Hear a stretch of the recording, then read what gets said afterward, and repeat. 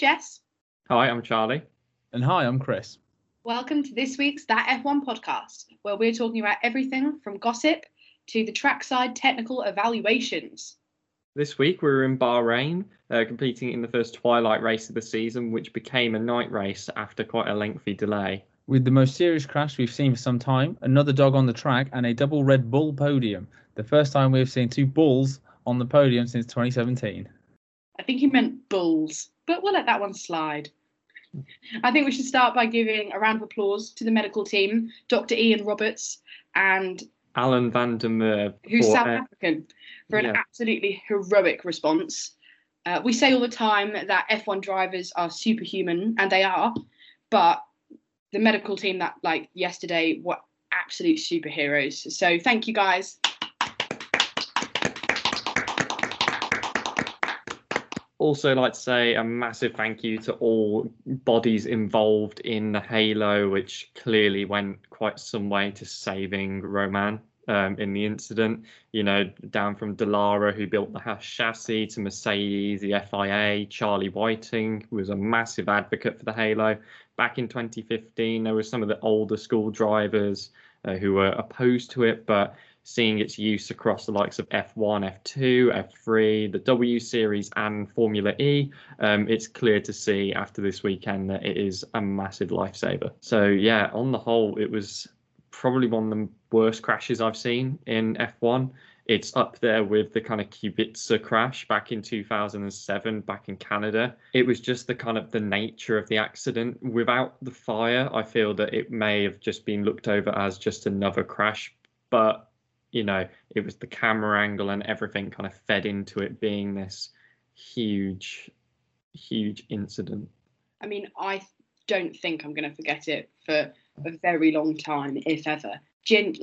Looking back at the coverage now, I remember even the shot where it happened. We were looking kind of at the cars coming towards us. You could see the midfield in the background. And then all of a sudden you just saw this absolute fireball. And I remember taking a gasp in and not really understanding what had just happened, because I mean, you can be a Formula One fan, a motorsport fan for as many years as you like, and I bet you won't have seen something like that before, because it was frightening, and I genuinely was just so scared, because at the time you didn't know who it was. No, exactly. And for those who might not have seen it, it was coming down the first real straight of the track. Romain Grosjean has tried to it's kind of, the source is a bit hazy, but he has kind of collided with Danny Kvyat and has been sent into the wall, into the Armco barrier, which resulted in the car splitting the barrier in half, and as a result the car kind of crumpled into two pieces, with the fuel kind of bag, I think it was, exploding upon impact. Yeah, it was scary. I mean, absolutely no fault to Danny Kvyat, though. No. In my opinion, from what I could see, and I'm not sure anyone is really sure, but I'll give my opinion on the matter.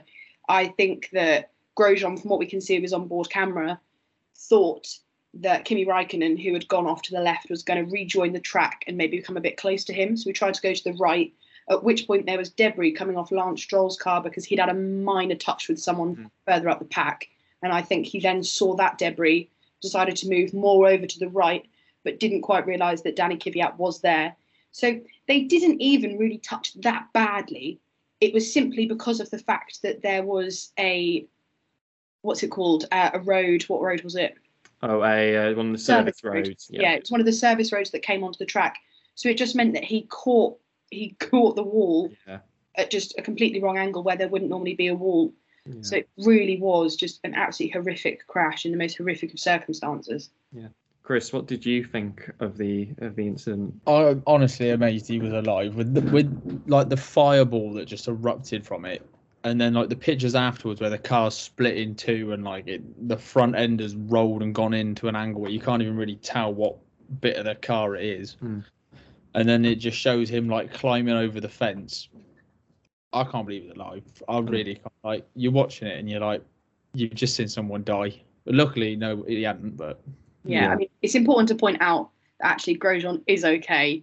Yeah, and he's in hospital still at the moment. He's sat somewhere in a nice military hospital in Bahrain with burns on his ankles and wrists, I think it was, and then maybe a couple bruised or broken ribs. We know this morning, Pietro Fittipaldi has been brought forward as the kind of Haas reserve driver to race in the next leg, which is also back in Bahrain next weekend, where they're going to do the outer loop. But it looks like potentially Romain may have raced his last race in F1 at the moment. Yeah, but poor Roman. I mean, our thoughts are completely with him and his family, because it must be an absolute terrible time. But I also wouldn't be surprised if we saw Romain on maybe next Sunday just watching the race. Yeah, definitely. Because I think that he's there anyway. Yeah, with the news coming out, I think in the last few days, he's been looking at IndyCar drives or WEC. There's been a lot of chopping and changing going on and finalising dates with different drivers. We know as of this morning as well, Callum Ilot's not due to get into an F1 seat, which was speculated quite heavily.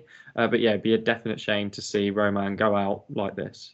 Yeah, definitely. And I mean, I hope that we see him back at some point anyway, in some capacity as a reserve driver or something, because he's been with us now since 2007. Yeah, I think he had his debut it was either, I can't remember when it was, but I want to say it was Valencia at some point, rings a bell with Renault. But yeah, he's been around a long old time now. So I think he's kind of a very good representative of the drivers as well. He's not always got the most fans or anything. He can be quite a dividing figure at the best of times, but he's certainly shown massive strength in kind of his reaction to everything over the last couple of days. Definitely. And I mean, for those who don't know, he is generally probably one of the nicest people they have on the grid, isn't he? Very smiley person, very considerate, a loving father and husband. So really to see that happen to him was just awful. But also to see him at the hospital smiling was just lovely. I don't know about you guys, but I thought to myself, how am I going to sleep tonight? I'm just going to lay there and be like, I hope Grover. Okay. I think that video was it was brilliant, because it was just nice to see him smiling. And I mean, you've got to admit, he did look quite cute with those little bandages on his hands, kind of there. Yeah. I'm okay. I thought that all the support from the drivers as well during the delay and after the race, of course, it's something that is going to remain in the minds of a lot of drivers. It is always there, and there's often a debate going on about, these people, they're getting paid lots of money, like when you look at Lewis or Max and those kind of people. But this is a massive wake-up call for people who outside of F1 don't appreciate what these guys do. At the end of the day, they are risking their life large majorities of the time. Whether you're going around a slow corner or top speed, it's still as dangerous as each other. And I think that it's a massive demonstration of how well the kind of safety aspect of F1 has come along. You've got to question, even 5-6 years ago, before the Halo, is that accident going to end differently, or are there going to be different repercussions from that? Yeah, I do completely agree. And I think that Formula One would be silly to not use this opportunity to try and better themselves safety-wise, to try and work out what happened, why did the car split, why was there that fireball, why did it catch fire? They would be silly not to take this as an opportunity to thoroughly investigate it and work out how that happened and prevent it in the future. But I also think it's also down to, not trying to blame anyone, because I'm not, but it also comes down to the track itself, because the barriers shouldn't have done what they did. So I think the Bahrain track need to really look at their defences and see, is that, does that work with a modern F1 car that can go as fast as it does? Does that protect them? I don't know. I mean, once the kind of there was about a 45-minute break, I think, between the accident and the restart. And then even after the restart, there was a safety car with, yet again, Daniel Kvyat being involved in the tight right-hander with Lance Stroll. Once the race got going, it was a very entertaining race. All the drivers, I imagine, had a bit in the back of their minds about how Romain was, but it didn't take away from any of the battles that were happening on the track. Out front, it was very secure for Hamilton. I think he was very dominant in what he did, as he usually is, and Max was there or thereabouts, being a 5 seconds or so behind at any given moment, until the end of the race, where he decided to pick up an extra stop to get a fresh set of tyres. But it was the battle for third place in both the race and the constructors, which really kind of filled the action quota almost for the race. Yeah, it was interesting that it led to a Red Bull podium, which is something I don't think we've seen for a while, is it? No, not. I think the last time they got a podium in Bahrain was 2013. Let alone having both cars on the podium. Granted, Albon may have capitalized on misfortune from Racing Point's point of view. I remember seeing many pictures of Otmar Safnauer head in hands on the Racing Point wall. That would have been back-to-back podiums for Perez and definitely cementing his claim to a drive next year.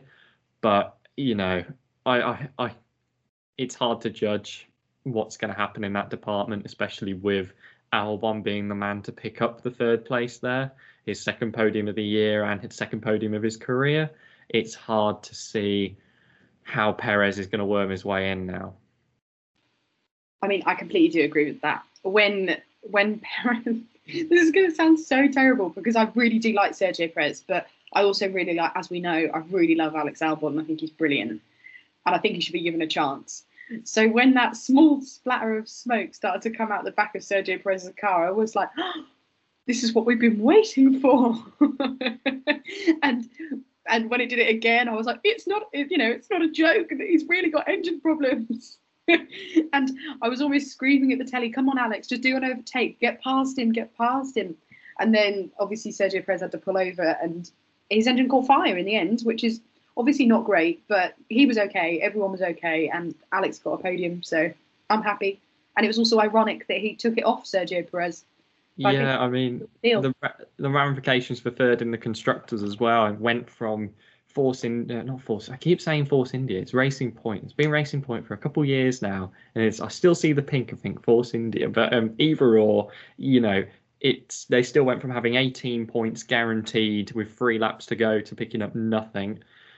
McLaren ended up coming 4th and 5th, which is a nice little points haul for them. I think they're now 17 points clear of the next team below them. Renault picked up. They had a tough race. They were mainly battling each other for a large majority of it, and it got a bit tiresome watching them take turns in going down the back straight, passing each other. And Ferrari were just completely off the pace this weekend, and it's going to pose some real questions next weekend of basically a track which is more of a square than it is anything else. It's going to rely heavily on top speed, and the Ferrari cars have not been good at top speed circuits this year, and that's no kind of secret to anybody at this point. This is a real chance for Force India, Racing Point even, to really capitalize on the lack of pace from other engines. This might be the time when we see Williams come through as well. Very strong showing from them with, I think, 12th and 14th this weekend. We could see one of them theoretically creep into that top 10 spot next week, hopefully.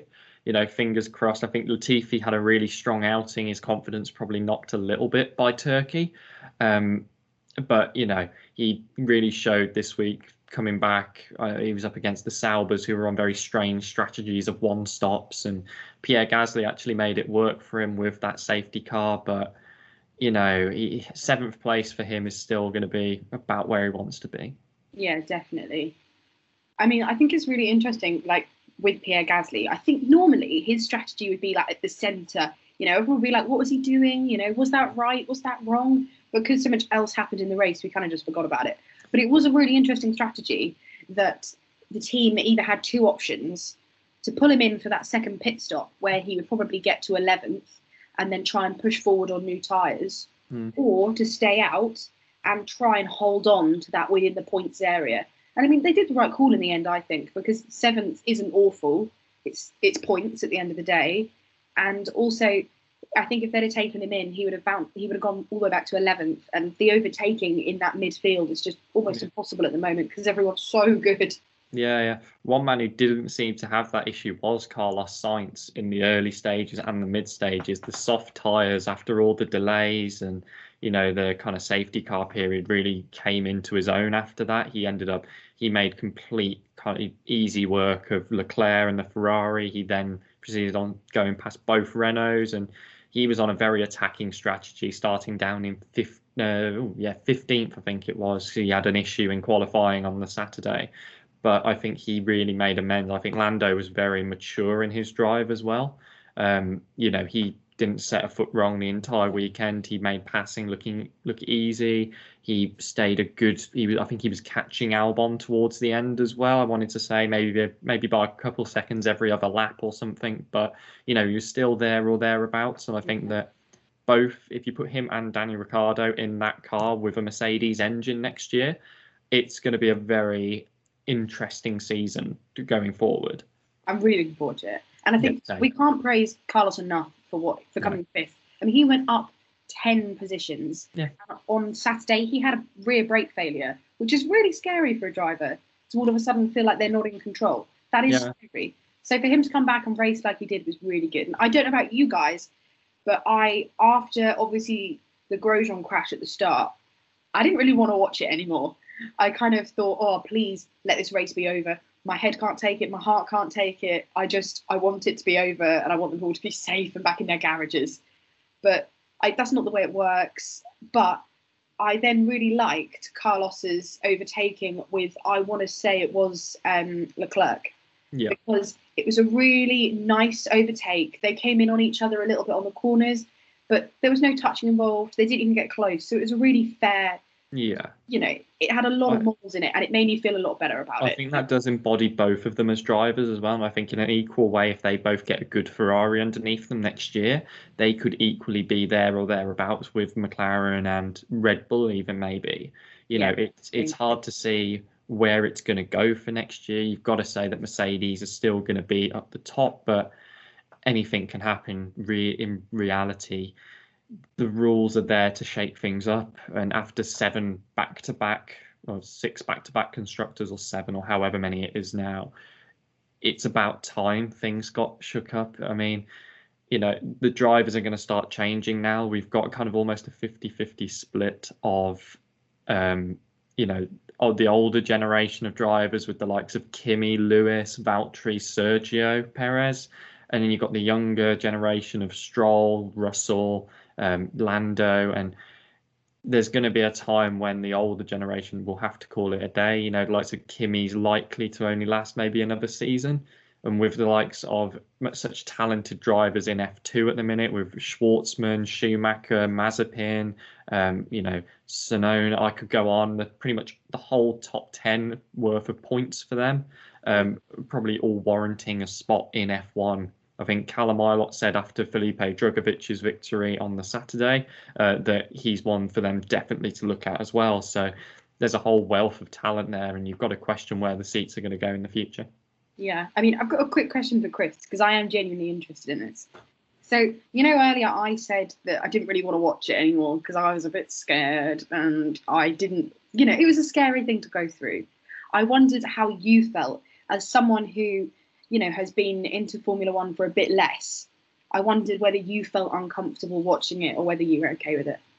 Well, I was definitely thrown off because when I think of Formula One, I don't think of crashes. Like if it was NASCAR, I wouldn't be surprised. But when it's Formula One, it was weird. And as well, for some reason, I noticed on this track a lot, their front spoilers and their rear spoiler bit, they were scraping the ground. There's a lot of sparks coming up. And after that crash, I was like, oh, no. Oh, they're going to do it again. Oh, they're going to do it again. I'm not really sure why that was with the Bahrain track, and I haven't really noticed it on many other tracks. But, it did. Go on. Why is that? I can tell you, or I think I can. Charlie, correct me if you don't think I'm right. But is it because Bahrain has an incredibly rough, grippy track because of the things like sand coming onto the track? It has to be really gravelly to make sure that the cars don't slip. But that means that the aluminium, am I right in saying it's aluminium? Yeah, it's either the aluminium or I know there's typically on every car there's a wooden board that goes down the middle to I think that's to measure the wear on the bottom of the car. So there's something metal on the bottom of the car that scrapes against the ground when they're on straights, because there's loads of downforce on the car. So the faster they go, the lower the car goes, to the point where it sometimes hits the ground and scrapes. But it's fine. It's meant to do that to a certain extent.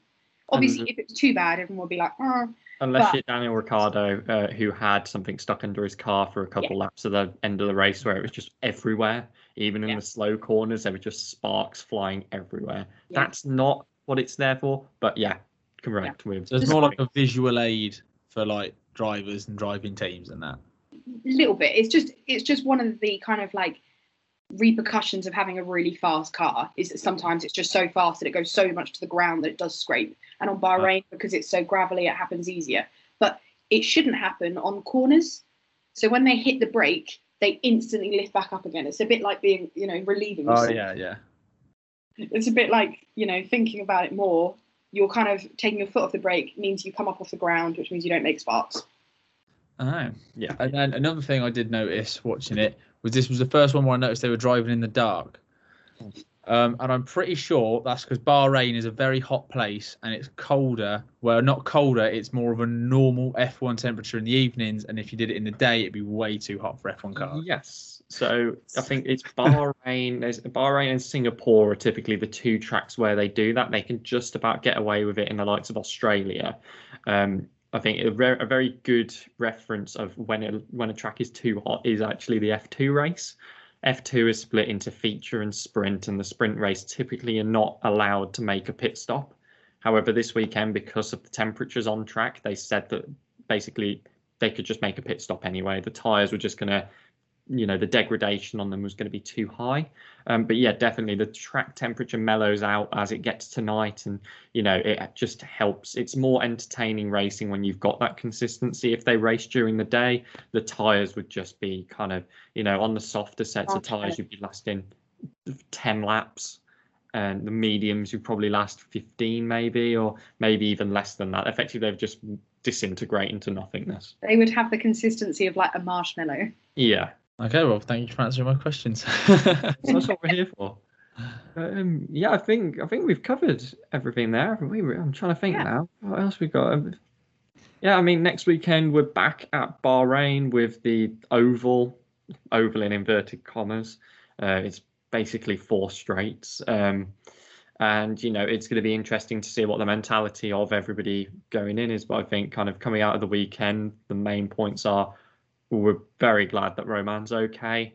We can't thank all the people involved in making sure he's okay, ranging from, Dr. Ian Roberts and his team to Michael Massey, who managed to get everything back, to vague normality pretty quickly, to the people who are looking after him at the nearby military hospital. On the whole, it's been a great showing for Formula One and how far we've come from, some of the older days. Yeah, I completely agree. Next, race predictions.